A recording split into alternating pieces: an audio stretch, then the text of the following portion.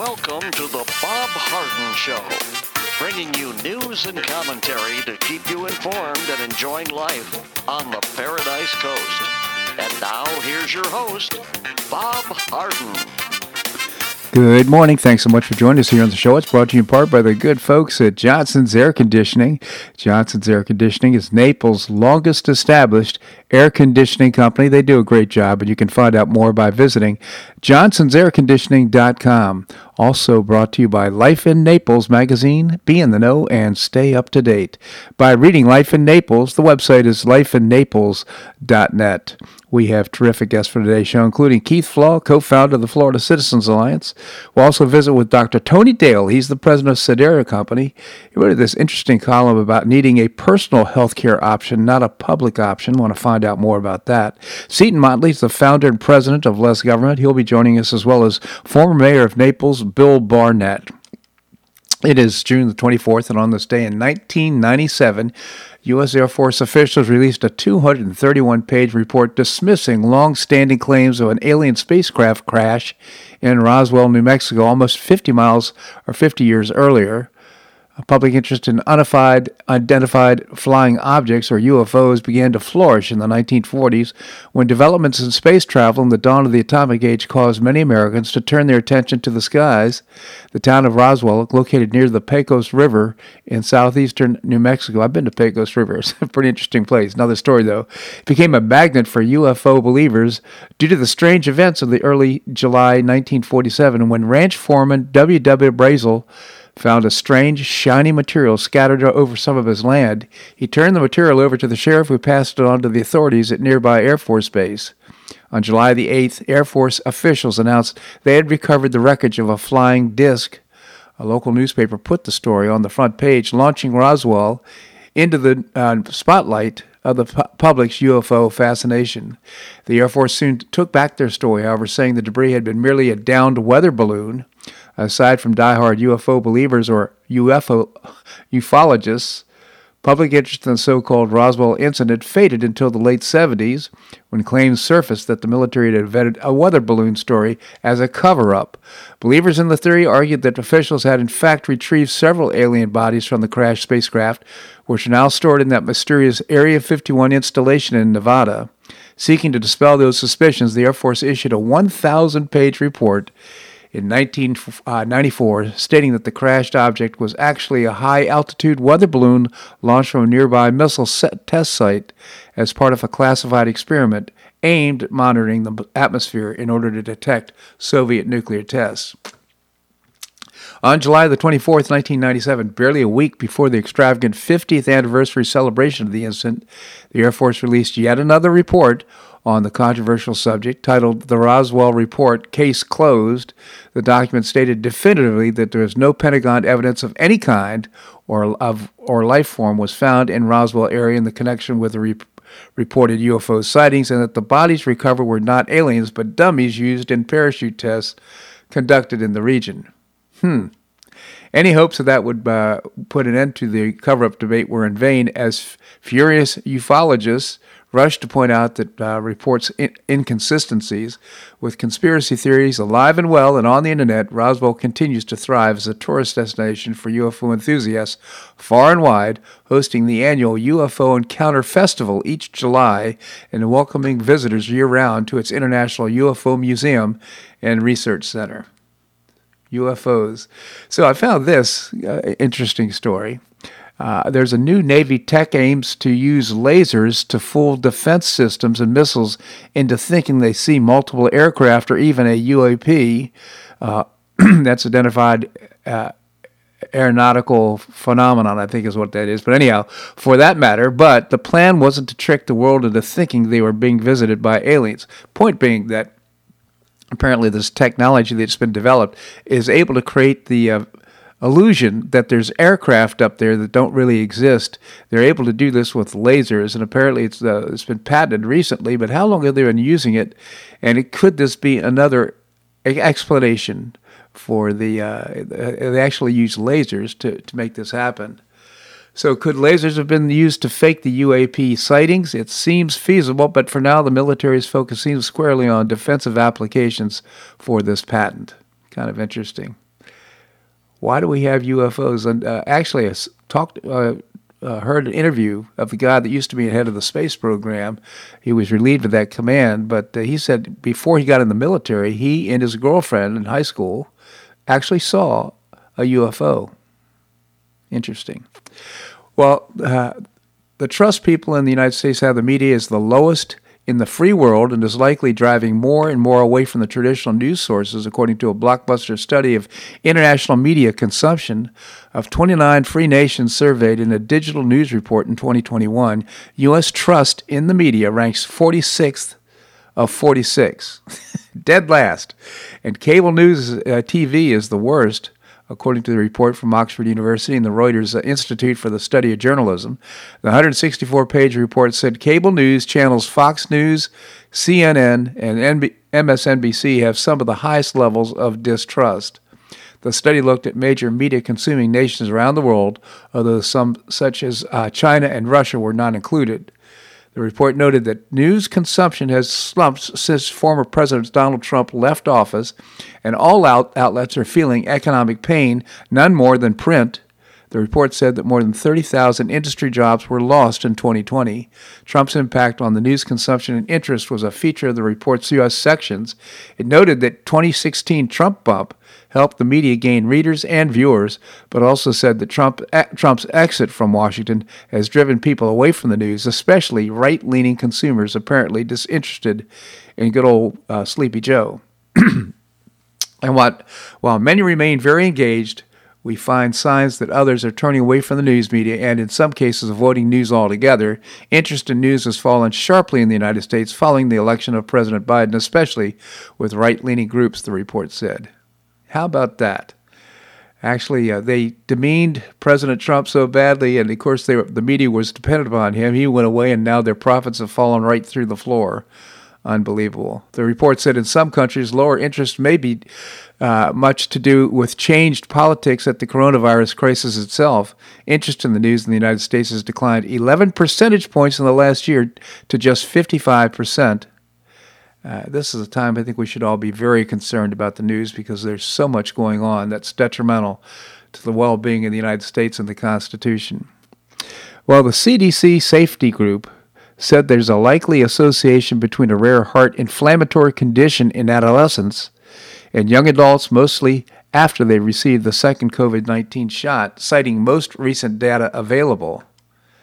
There have been more than 1,200 cases of myocarditis or pericarditis, mostly in people 30 and under who have received Pfizer or Moderna's COVID-19 vaccine, according to a series of slide presentations published Wednesday for a meeting at the Centers for Disease Control and Prevention. Myocarditis is an inflammation of the heart muscle, while pericarditis is the inflammation of the membrane surrounding the heart. Clinical presentation of myocarditis cases following vaccinations have been distinct, occurring most often within a week or two of the dose, with chest pain and as the most common presentation. That's very disturbing. Now, if you're thinking about getting these doses for everybody, I think this makes a pretty good case that maybe people under 16, 18 shouldn't be getting the doses at all because it's making them ill and it could actually lead to some sort of a heart condition. That's serious stuff. John McAfee, the creator of McAfee Antivirus, was found dead in his Barcelona prison cell. That, according to Reuters. McAfee's death comes just hours after Spanish courts allowed his extradition to the United States. The death will be likely deemed a suicide. He was 75. Now, here's a tweet that he sent out just before his death, getting subtle messages from U.S. officials saying, in effect, "We're coming for you, McAfee. We're going to kill yourself." That's right, he said, "We're going to kill yourself. I've got a tattoo today just in case. If I suicide myself, I didn't. I was whacked. Check out my right arm." And there's a picture of him with whacked on his arm. So that's kind of a curious development, isn't it? McAfee was set to face charges of tax evasion Once back in the United States, he was arrested in Barcelona in October 2020 and believed that he was being targeted by IRS over his failed bid to run as a leader of the Libertarian Party in 2020. Spanish authorities, however, said that McAfee was simply a tax dodger, adding that the Libertarian Party often gets less than 1% of the vote in the United States in the elections. In March of this year, prosecutors unveiled federal charges against both McAfee and a business partner in relation to inflating the value of crypto. They listed alongside one Jimmy Gale Watson Jr. in the press release. Officials cite the 40-year-old executive advisor to McAfee's so-called cryptocurrency team as the co-conspirator to commit commodities and securities fraud, conspiracy to commit securities and touting fraud, wire fraud conspiracy and substantive wire fraud, and money laundering conspiracy offenses. That sounds like a lot of bad stuff that they're charging him with. They're pretty angry with him, it looks like, or were until he killed himself. Allegedly. U.S. authorities assert the crime was committed by both individuals, though McAfee's Twitter account using it to peddle various digital token alternatives to Bitcoin. In addition, on a separate charge, the duo didn't disclose their personal stakes had with the ICOs in question. Interesting development, huh? Sounds like another story, creating a little murder mystery. This segment of the show brought to you by the good folks at Johnson's Air Conditioning, Naples' longest established air conditioning company. Visit johnsonsairconditioning.com. Also by Life in Naples magazine. Be in the know and stay up to date by reading Life in Naples. The website is lifeinnaples.net. Coming up, Keith Law, co-founder of the Florida Citizens Alliance. That and more right here in The Bob Harden Show on the Bob Harden Broadcasting Network.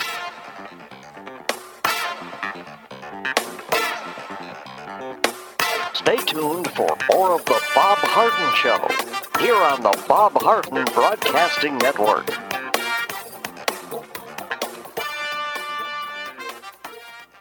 I'm Bob Harden, the host of the Bob Harden Show. One of my favorites for breakfast or lunch is Lulabee's Diner, providing great service, fabulous food, and a rockin' good time. Lulabee's Diner is a throwback to the 60s, complete with great music and a fabulous 60s decor. What I like best is a blend of great food, great value, and terrific service. Most of the friendly waitstaff has been part of Lulabee's for years. I enjoy the great choices for breakfast and lunch, and you'll find the menu has everything and anything to satisfy your taste. Lulabee's offers catering, party platters, lunch boxes, and more. Lulabee's Diner will quickly become one of your favorites for breakfast or lunch. No reservations are needed. Check out the website at lulabees.com and stop by Lulabee's Diner, open from 8 a.m. until 2 p.m. 7 days a week. Lulabee's Diner in the Green Tree Shopping Center at the corner of Immokalee and Airport Pulling Roads. Stop by Lulabee's Diner for fabulous food and for a forever cool rockin' good time.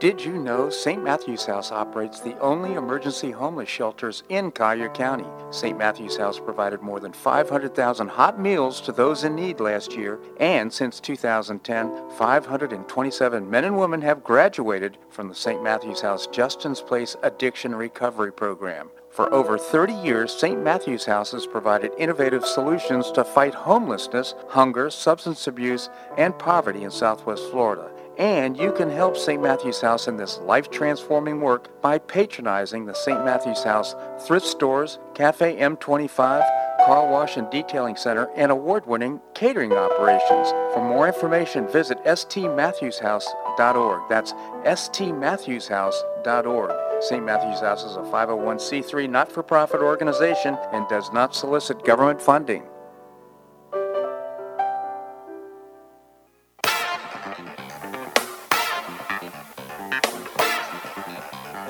Welcome back to the Bob Harden Show. And now here's your host, Bob Harden. Thanks so much for joining us here on the show. It's brought to you in part by Choice Social, a new refreshing social networking platform. You can find out more by visiting choicesocial.us. Coming up, we're going to visit with Dr. Tony Dale. He's the president of Sedera Corporation. Right now we have with us Keith Law. Keith is the co-founder of a terrific organization, really looking out at the welfare of kids in public schools. It's called the Florida Citizens Foundation. Keith, thank you so much for joining us. Good morning, Bob. Good morning, Keith. Tell us about the Florida Citizens Alliance. We're a 501c3 not-for-profit. We focus exclusively on K through 12 education issues. and trying to stop the indoctrination and that ranges from critical race theory to pornography to everything that's going on to in our public schools to really damage the future of our kids. So that's what we do. Yeah, and you do a great job of it. I must say you have tremendous influence with the Commission of Education as well as the governor's office and the legislators. I think you're just doing a terrific job. It's only been 8 years, and to gain that influence is just really great. I will say the Florida Citizens Alliance is responsible in large part for overturning Common Core and getting better standards for us in our public schools. So, Keith, any new developments in education? Well, this may sound like it's a bit on the periphery of what we do, because we said we focus on kids and their education and what's going on to indoctrinate them. But here in Collier County, we've been very active in an effort with a number of different groups to get our Board of County Commission to sign an ordinance, to approve an ordinance to protect all of the Bill of Rights.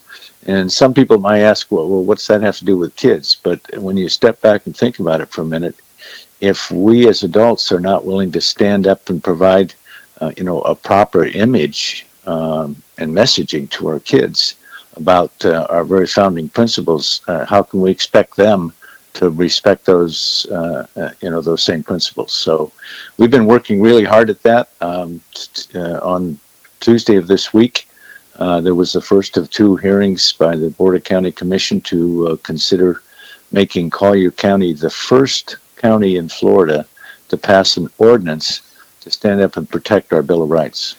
Well, I must say, so where did that come from? Was this part of your initiation, or did you initiate the effort, or how did this all come about? Well, there was a local group that started. You may remember, Bob, 8 or 9 years ago, back in 2012-13, Florida Citizens Alliance led an effort to get a resolution, and we did here in Collier County. But resolutions are really not law, and they have no real meaning.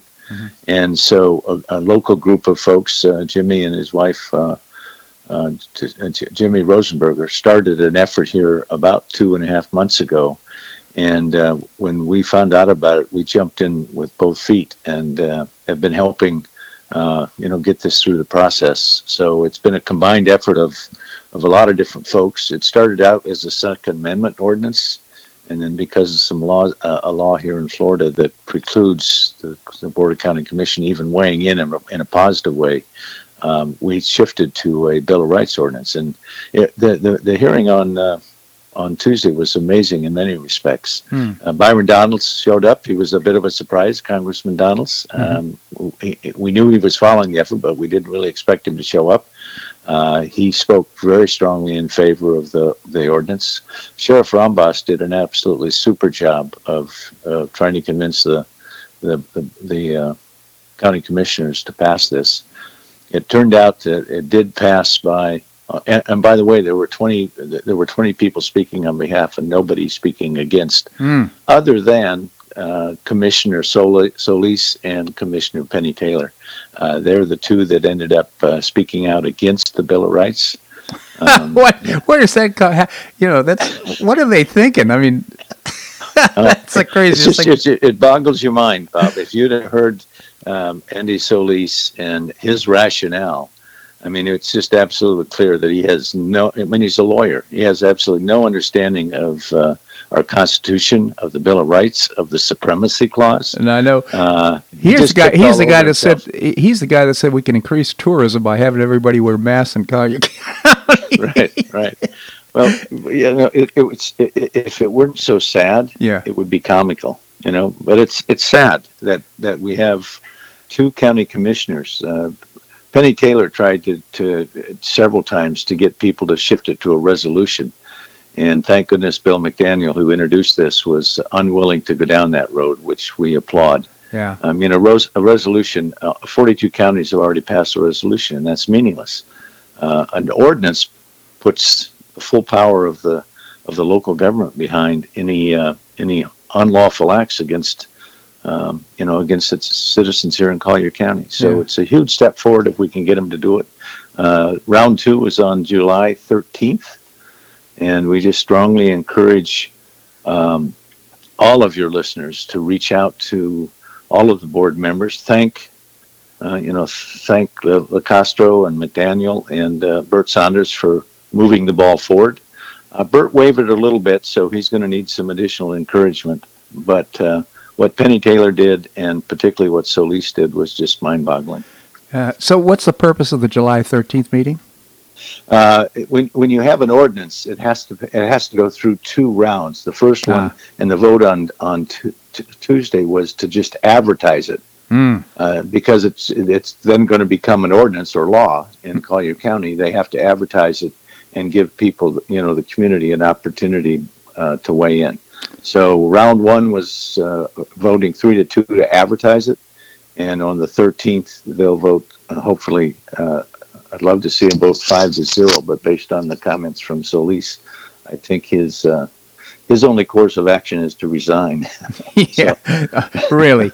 So unbelievable. So, congratulations to you. I think that's a big step forward for Collier County. I will say that the big news, I guess, in terms of public education is the governor signed the bill about civics education. And I read through the bills. I mean, it looks really strong. It was House Bill 5 by Representative Zika.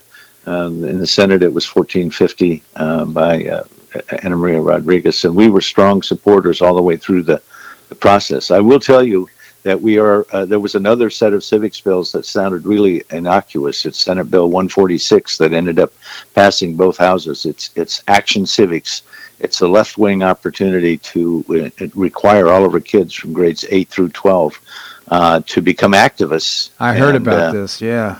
We're strongly urging, we've got 2 action alerts out, we're strongly urging everybody to, go to our website, click on the link and send essentially a demand for the governor to veto that bill.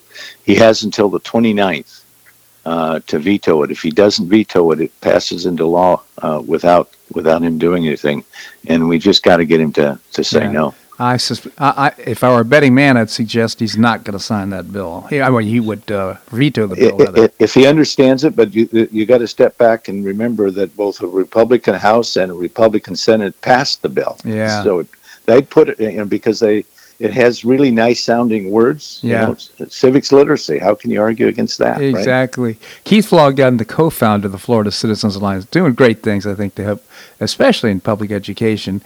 GoFLCA.com is the website. GoFLCA.com is the website. Check it out, and also send that notice. I guess you're sending it to the governor to not sign the bill.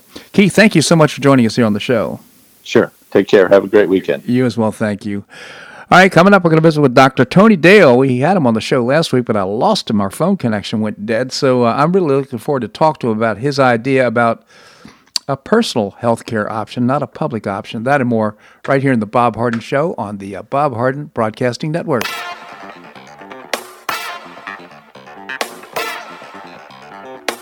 Stay tuned for more of the Bob Harden Show here on the Bob Harden Broadcasting Network.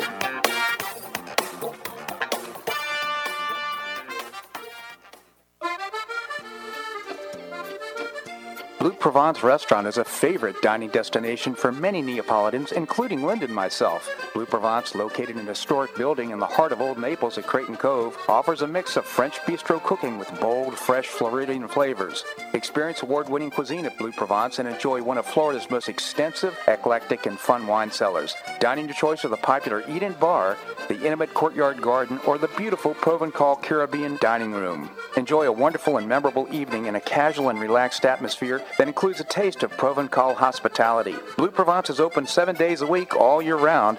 Visit BlueProvenceNaples.com for reservations, everyday specials, and coming events. That's BlueProvenceNaples.com or call 261-8239. That's 261-8239. Blue Provence French Restaurant in the heart of Old Naples.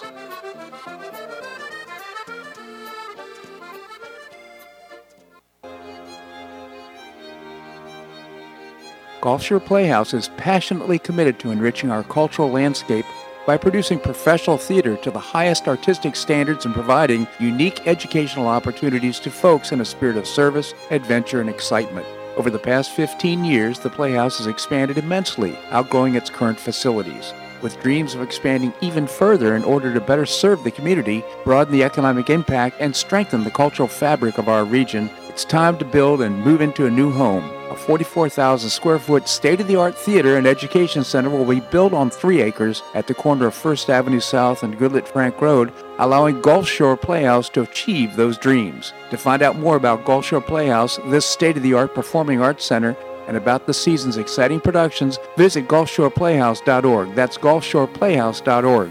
We'll see you at the show.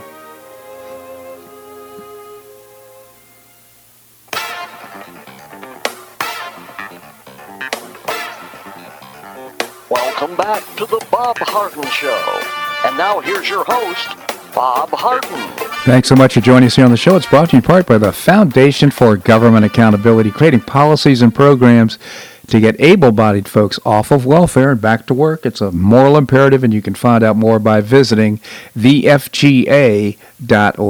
Coming up, we're going to visit with Seton Motley, the founder and president of Less Government. Right now, we have with us Dr. Tony Dale. He's the president of Sedera.com. Dr. Dale, thank you so much for joining us. It's a pleasure. Thank you, Dr. Dale. So you're making a case for we need a personal health care option, not a public option. I'll start off by asking you about Sedera.com. Well, what's it all about? What do you do? Okay, well, thank you so much for asking. Sedera is a nonprofit medical cost-sharing community that offers an innovative non-insurance approach for managing large and unexpected health care costs. Now, in addition to this, we facilitate the sharing of medical expenses. Sedera helps promote price transparency and cut red tape. So essentially, we're a membership organization whereby members, by contributing to their own sort of monthly medical cost-sharing account held at an FDIC-insured bank, when they or other members have medical bills, funds from right across the community can be made available to them to share those costs, and those funds go directly to those members for their medical needs. So you bypass insurance altogether. I would imagine people still continue on programs like Medicare, Medicaid? Yes. If people are eligible for Medicare or Medicaid, those are things that they've already paid for or which the government has made available to them. But yeah, for the vast majority of people who are not in those programs, this is a very effective way of taking care of the unexpected. Sounds so interesting. So it's you explain it in a way that I'm understanding it's sort of catastrophic coverage. It's not for the the doctor's visit, that kind of thing. Yes, I think that would be essentially true. Obviously, what is catastrophic varies pretty significantly from person to person. So, some people can happily manage the sort of $5,000 deductibles, which are very common with most insurance programs now.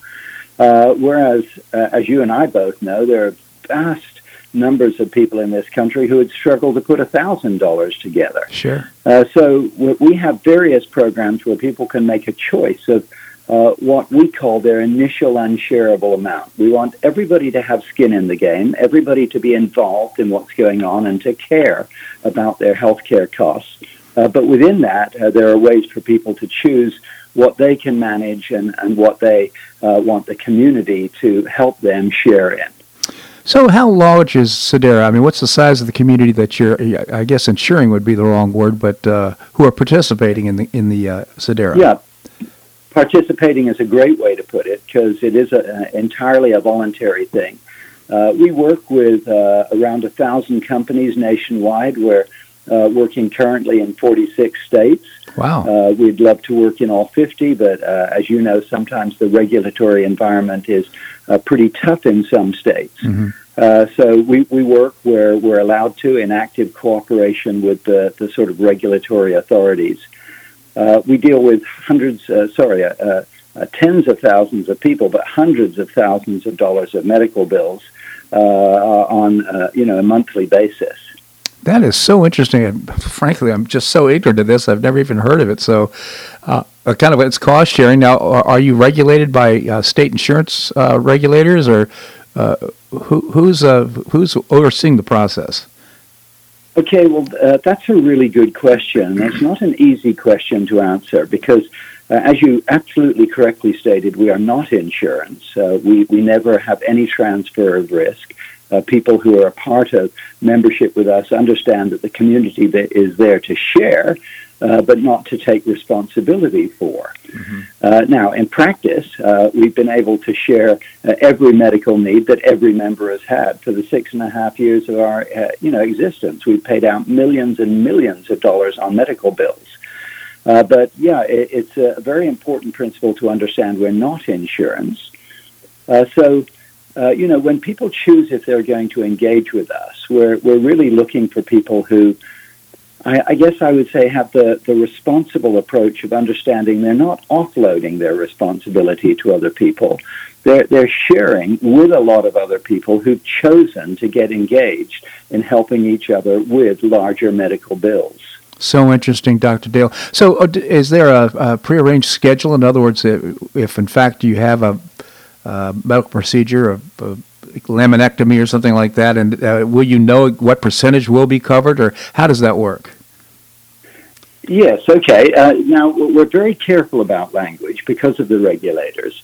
We're in that sort of gray area, I guess, from the regulators' point of view, that they understand that we're not insurance, but they, as people designed to help protect the consumer, obviously have an obligation and a strong interest in making sure that the consumer is properly taken care of. So, when you're working in that context, yes, absolutely. People have a monthly share that they contribute. They know exactly what that is. Mm-hmm. And their expectation will be that once they've paid out to the medical providers they're working with what we call their initial unshareable amount, that after that, the community is there to help them share in all of the remaining bills. And like I say, we, to this point in time, have always been able to pay every member's bill, or we don't pay it. What we do is we have a highly organized way where we can coordinate the money going to the members from other members so that they themselves can be paying their own medical bills. There's no guarantee, but there's 6.5 years of experience of millions and millions of dollars of bills being paid exactly as expected. So interesting, Dr. Dale. Now, do you have, and I've forgotten the word, but it's like an accountant, but someone who's, how do you set the premiums, or the premiums, again, is the wrong word. How do you set the amount that people pay in and to assure yourself that you're going to have the money to cover the claims? Okay, that's a great question, and again, you're gently probing in totally appropriate areas because we're not insurance. Mm-hmm. We don't use actuarial studies. That's it. But obviously, over a period of time, you gain experience, and it's based on that experience that we've been able to decide, what the monthly shares should be. But we also recognize, even however large your group of people is, that there's going to be fluctuations. I mean, who could have anticipated COVID? Right. Who would know if there's going to be a million or a multi-million-dollar need this month, whereas for the next 3 months, the largest need might be $150,000. So, what you're doing is you're balancing up your experience of working with people with a safety, a stability for the community. And that's why, the money, there's no store of money, but what there is tens of thousands of people who have within their own account money that they've been setting aside, which we have a freedom to move around so that the people who need it are able to have that money to share in their costs. So interesting. Again, Dr. Tony Dale, the president of Sedera.com. I would imagine that's the website, Sedera.com? That is correct, Sedera.com. Okay, so definitely, is there a way to describe your typical participant? In other words, who is it young people, older people, families? Who participates? Okay, that's again a great question, and we have people participating really right across the board. I guess the exception would be those of Medicare age up. They're generally taken care of in other fashions, although if they're still working, still in an employed position, we're happy to have them along with others of their colleagues. So we have two major classes of people. Most of our work began within the sort of employer-based world. I knew and loved the healthcare sharing ministries because I've been very engaged with them for many years. First, I'd been using them myself, very satisfied with working with them. And then I started a company to help them deal with their medical costs to make sure that they were paying fair prices. So over the years leading up to 2014, I'd worked with the ministries for sort of 20 plus years, and we'd helped them negotiate and handle hundreds of millions, probably billions of dollars of medical bills. So we were very used to that world. But what I saw was that they could only help the Christians. And of course, being an active Christian myself, I welcome what they're doing for the Christian community. Mm-hmm. But I didn't like the fact that the Affordable Care Act limited them to only working with Christians. Mm-hmm. And so Sedera was my answer, so that there was a way for anybody. There are many people of goodwill from every background, so that anybody could get engaged in this sort of approach to handling medical costs. Say, Dr. Dale, again, Sedera.com is the website, Sedera.com. Dr. Dale, thank you so much for joining us here on the show. It's been a pleasure. Thank you for your time. My pleasure indeed. All right, coming up, we're going to visit with Seton Motley, the founder and president of Less Government. We're going to do that and more right here on The Bob Harden Show on the Bob Harden Broadcasting Network.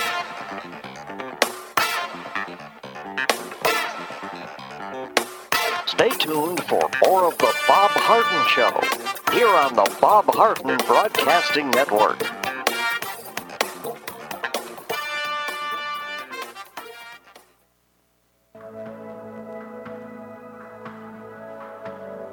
Do you suffer from joint pain in your shoulders, hips, or knees? I was suffering from debilitating pain in my knees.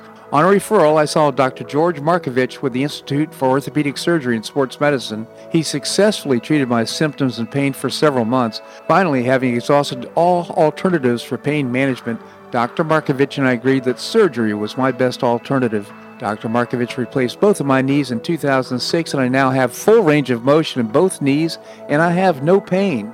I now play golf and exercise free of debilitating pain in my knees. Don't suffer needlessly with joint pain. Call orthopedic surgeon Dr. George Markovich with the Institute for Orthopedic Surgery and Sports Medicine at 482-5399. That's 482-5399. He did a great job for me, and he'll help you too.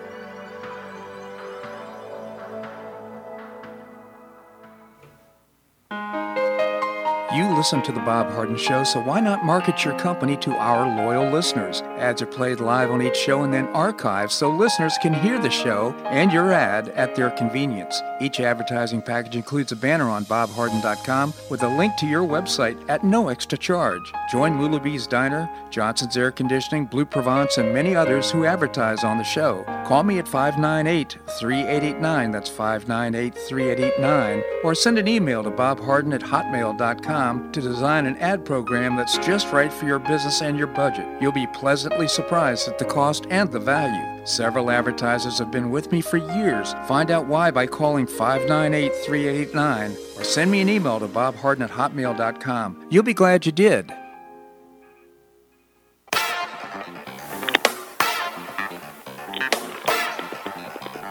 Welcome back to the Bob Harden Show.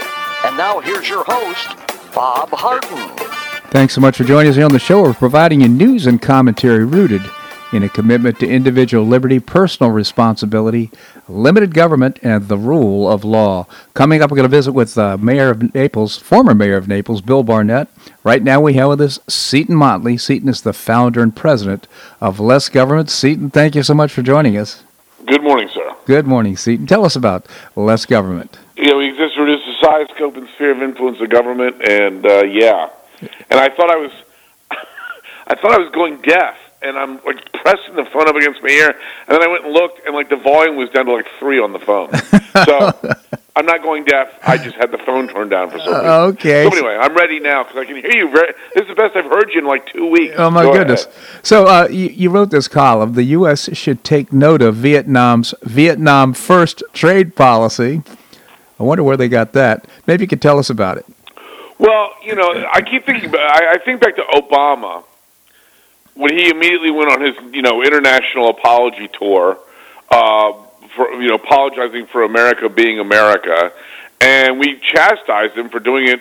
First of all, second of all, overseas, and he said, "Well, America first, like France thinks of France first," and we're like, "Yeah, that's exactly what we're talking about." We should be championing our country. That's the point. Yep. And then Donald Trump comes in, and he's reinventing trade, as it's been known in D.C. for 50 years, reinventing a lot of policies, questioning why are we in NATO? If Russia invades Latvia, why are we automatically required to go to war with Russia? I don't understand. NATO was formed to deal with the Soviet Union. That went away 30 years ago. Yep. Can we please break up the alliance? Europe's got like 15 times the GDP of Russia. They can handle it. Mm-hmm.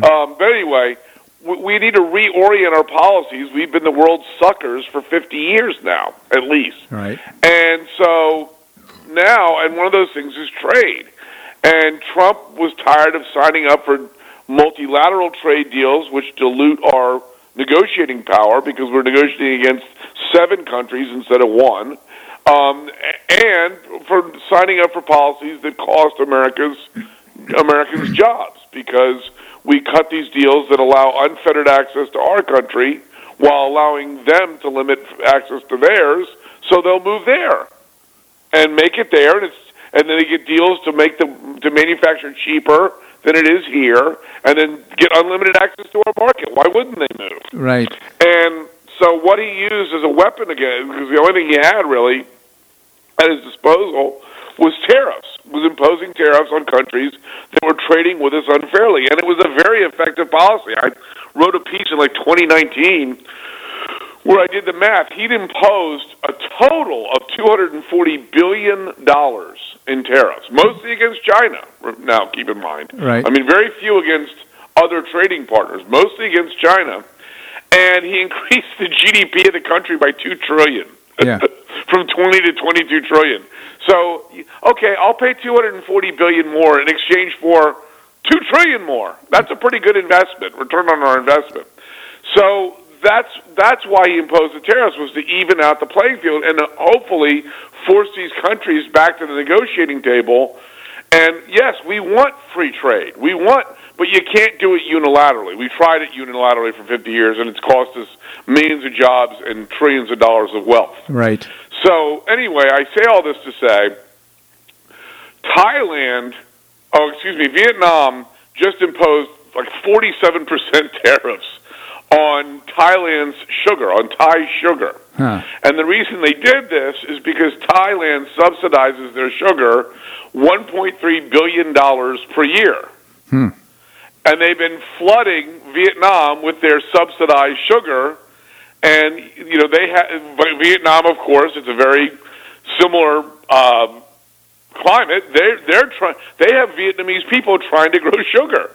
And they're getting undercut by this subsidized sugar. And they want to protect their, Vietnam first. First and foremost, we're going to protect Vietnamese jobs. So they impose this tariff on the Thai sugar because they're cheating. This is not a market solution where Thailand's making the sugar, growing the sugar more efficiently and selling it at a lower price. It's a government augmented lower price. It's a non-market force that's lowering the price of the sugar, which is undercutting their sugar. And of course, sugar's in everything. You hear sugar, you think candy, but it's everything. Right. Go to a grocery store, pick up 5 items. 3 of them will have sugar in it, just randomly. Yep. But anyway, they want to keep the jobs because you got to keep your farmers growing things in your country. You can't rely on the world for your food. So they impose this massive tariff. And what do you want to? Hopefully, Thailand will get the message, or if not, hell, raise the tariff, and get to a point where we can start negotiating away, the subsidies on one side and the tariffs on the other. I'd like to get to no tariffs and no subsidies, but you can't get there one way because they'll just keep dumping subsidized crap on you. Yeah, so didn't we used to do that? Do what? We used to impose tariff. I'm being facetious here. I'm basically. Oh yeah, no, we did for 4 years. Yeah, for about 4 years. Yeah. About 4 years. Had us on the right track. No, we did. That was what Trump was doing. And like I said, that's why I did the math, because everyone was bitching about, the higher prices we're paying with all these Trump tariffs. And in a $20 trillion economy, $200 billion is nothing. Right. It's nothing. And it grew the economy by $2 trillion because the jobs started returning here, and with it the wages, and more people employed and less people unemployed. People act like, I'd like to keep the fact that Trump had more blacks and Hispanics and employed than ever before, and wages went up on the low end of the scale for the first time in 50 years, but I don't want to keep his tariffs. Yeah. Well, no. It's like saying, I'd like to get rid of the cancer, but without the chemotherapy. Right. Excuse me. You can't. Yeah, That's what caused the cancer to go away, Yeah. And the tariffs are what led to the wage increases and the job returns and the billions and trillions of dollars of investment reinvested in the country, because he made it a more attractive place. Now, it wasn't just the tariffs, of course. It was the lower regulations. It was the lower taxes. It's all of the above. Right. But even if you lower taxes, even if you lower regulations, if you allow other countries to subsidize their products and dump them in your market, you're not going to address the job situation. You're going to continue to undercut your domestic job market. No question about it. Great object lesson for the United States. I wish we could get back to that, and hopefully we will in just a couple of years. Seton Motley, the founder and president of Less Government. You can visit lessgovernment.org, and you can visit Less Government on Facebook. Seton, always appreciate your commentary. Thanks so much for joining us. Thank you, Bob. My pleasure indeed. All right, coming up, Bill Barnett. He's the former mayor of Naples. That and more right here on The Bob Harden Show on the Bob Harden Broadcasting Network.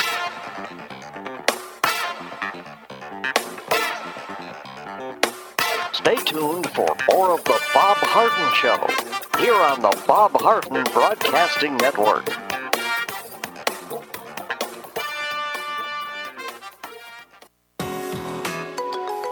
The dining scene in Naples is among the nation's finest. Get a first-hand experience with Naples Culinary Walks. Join a guided food walk with a terrific guide in a small group through elegant Naples neighborhoods known for destination restaurants.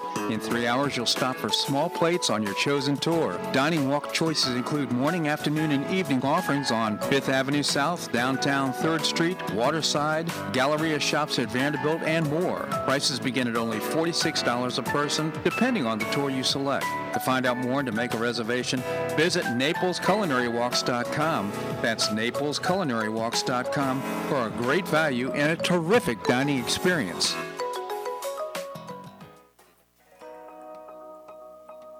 Do you have an extra auto you'd like to donate to charity? Maximize your tax deduction, support your favorite charity, and help a local child in need by calling Naples Auto Donation Center. Naples Auto Donation Center is a not-for-profit licensed car dealer. Just call NADC at 692-9840 and they'll take it from there. You get a properly documented tax deduction for whatever the vehicle actually sells for. Your designated beneficiary charity gets half the profit after fix-up costs, and the net revenue generated by NADC goes to Friends of Foster Children to provide tutoring and other enrichment activities for foster children the government doesn't provide. And NADC is also one of the few places in Collier County that sells inexpensive cars that actually run to folks who would otherwise not be able to afford one. It's a real win-win. Call Naples Auto Donation Center at 692-9840 or visit the website nadckids.com. You'll be glad you did.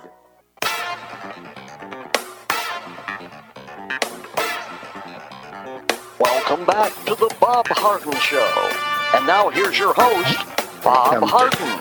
Thanks so much for joining us here on the show. It's brought to you in part by Gulf Shore Playhouse, bringing you professional New York-style theater at its very best. The website is gulfshoreplayhouse.org. We have with us the former mayor of Naples, Bill Barnett. Bill, thank you so much for joining us. Hey, Bob, always a pleasure. Always a pleasure. We've been saying that for how many years? So, you know what? It's at least 12. Yeah, that's a long time. Yeah, it's a long time. I'll tell you what. A lot of things happen in 12 years, for sure. They really have. So, you've... it's been so interesting. I don't know how to start this conversation except to say that you filed an ethics complaint with the mayor of Naples. And just wanted to see any update, what's going on? Well, I filed an ethics complaint against the mayor of Naples, Teresa Heitman. The Ethics Commission is meeting on Friday, tomorrow, to try and get their procedures squared away.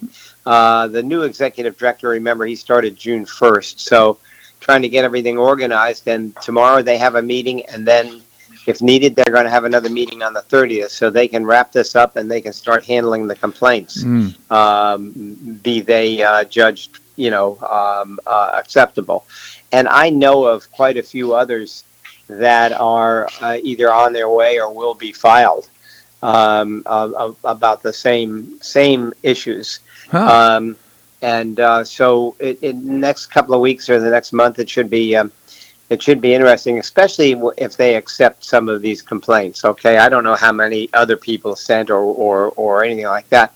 I do know that I've had calls from friends of mine that are well-known attorneys in the city of Naples, and they have all offered, if I decide to do a defamation of character against her or slander or anything else, which I think I probably could very well win, they would represent me pro bono. Oh, that's so nice. Yeah, I mean, because they feel the same way. Like, that they feel this was so wrong, and I really appreciate them reaching out to me. Yeah, absolutely. So, if I understood what you just said, that you're saying that you're aware that other complaints are being filed now. I am. I definitely am aware of that. Wow. Absolutely. And then it'll be up to the new City Ethics Commission to decide if they're warranted, and if so, and we hope they are, or most of them anyway. I don't know what some of them are, so I can't comment on that. But the ones that I know that are that will be filed are definitely legitimate. Mm-hmm. And definitely will have the paperwork to substantiate what is being put on paper. They're not just somebody writing something and sending it in. So did the city council ever acknowledge these issues? I mean, well, that's a really good question. They acknowledged, but they wouldn't just okay it. I mean, they didn't have to. Okay, this ethics commission doesn't necessarily need their blessing. Mm-hmm. Okay, on items, but there were a couple of technical things, and they basically approved, but they didn't vote on. They wanted to wait. The ethics commission said they didn't have to. In other words, council didn't have to before they went on vacation, and so they'll get to it when they get back. But there's nothing that's going to hold up the process. Do you know if Teresa Heitman, the current mayor of Naples, is she digging her heels in and saying, is she defiant about this, or is she contrite, or where is she coming from? Well, she's in a state of denial, which I suppose I would be if it was the other way around, saying, well, I never said those things, or I never did this, or whatever, and then she blamed Brian Dye, our IT director who filed the original complaint, that he didn't. First, she said he didn't do it. Somebody did it and put him up to it, and then she changed the story again. She's all over the place, but she's denying that she did not say anything about Kevin and I. Well, here's the bottom line answer, Bob. Mm-hmm. When and if they get to investigating some of these complaints, okay, there will be some subpoenas issued, And there is one person that definitely knows it all who was in the room when the 4 people were in that room, and will tell all. He's got files, notes, everything else on it, and so does Brian Dye, the IT director. So most of this is documented and can be backed up. And so I don't know what she is going to do when it gets to that point. I think she's hoping it doesn't get to that point and is doing everything she can to prevent it from getting to that point. Mm-hmm. I just remind our listeners, I can't even say this without laughing, that she accused the sheriff, Sheriff Rambosco, Cuyahoga County, and the former mayor of Naples, Bill Barnett, in orchestrating some sort of a child trafficking prostitution ring at the airport. Yeah, I know. It's it's just the poor airport. The poor airport. I mean, it's really it's more. I mean, everybody has said to me. I haven't had one person come up to me and said, how could you do something like that, whatever it is, because everybody knows how absolutely absurd it is, and there's not one iota of proof, not even a sliver. All right. Okay. And that would be a pretty good trick to pull off for anybody. But I'll tell you what, why us? Okay, I mean, I know that Teresa is she holds grudges, and she went all the way back to when she was on council. Oh my God, 8 years ago or however long it was, and she she has. I said maybe I used the wrong terms. I said hit list. I mean hit list of people that she has grudges against, and now has her chance to get even, I guess, because I couldn't figure out. I know she just doesn't like me and never has. But I guess with Kevin, because I guess some of her kids were arrested or busted way back by the sheriff's department and NPD, and I guess she's annoyed about that. I don't know, Bob. I can only guess. But here's the thing. I mean, she's an elected official. There's always going to be some degree of accountability. I mean, maybe she used to do this stuff before she became mayor or in the city council, but this is just not going to stand up to scrutiny. No, it won't stand up. And, you can only duck and weave so much. You know what I mean? Yes, I certainly do. Even with some council members that are siding with her. I mean, we didn't even talk about the sanctuary city stuff. Yeah. Hey, what about that? I mean, what's going on that front? Well, on that front, they turned it down about 4 times because these sanctuary city people keep coming back every week at a council meeting. And this guy Oppenheimer, who announced for election, he's going to run for council. Remind me next week, Bob, to give you the story about what he did with me. He filed an ethics complaint against me years ago. Wow. When I was mayor. And I'll tell you all about it. Give you something to think about. All right. So, but basically, as I recall, this is basically becoming a sanctuary city for abortion. So, in other words, they were. Well, that's what they want it to be. Yeah. But the bottom line is, Bob, and not getting into that's a personal decision anyway. But let me tell you, when they're using the thing of there are people in the city that want to start abortion clinics, that is just absolute absurdity, because the nearest Planned Parenthood is about 50 yards from the city limits, up on Creech and 14th in the city. Huh. And so that alone is, there are a lot of scare tactics and what you're doing, and the bottom line is we'll end up in hell. Well, it might be going there anyway. So, see all my friends. Bill Barnett, what can I tell you? Former mayor of Naples. I just genuinely appreciate your commentary here on the show, Bill. Thank you so much for joining us. Bob, if you get out there in that golf course, hit them great, and we'll look forward to next week. Look forward to it. Thank you, Bill. Well, that's a wrap here on today's show. I hope you enjoyed it. I certainly did. Tomorrow, we're going to visit with Charles Murray.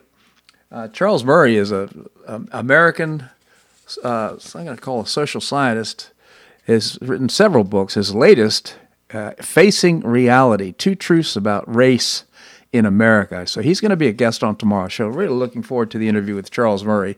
Michael Cannon is going to join us. He's the Director of Health Studies at the Cato Institute. William Yateman, research fellow at the Cato Institute, will be with us, as well as Dave Bigo, the author of The Devil at Our Doorstep. Always appreciate your comments on the show. You can send me an email at bobharden@hotmail.com. I hope you make it a great day on the Paradise Coast or wherever you are. Namaste.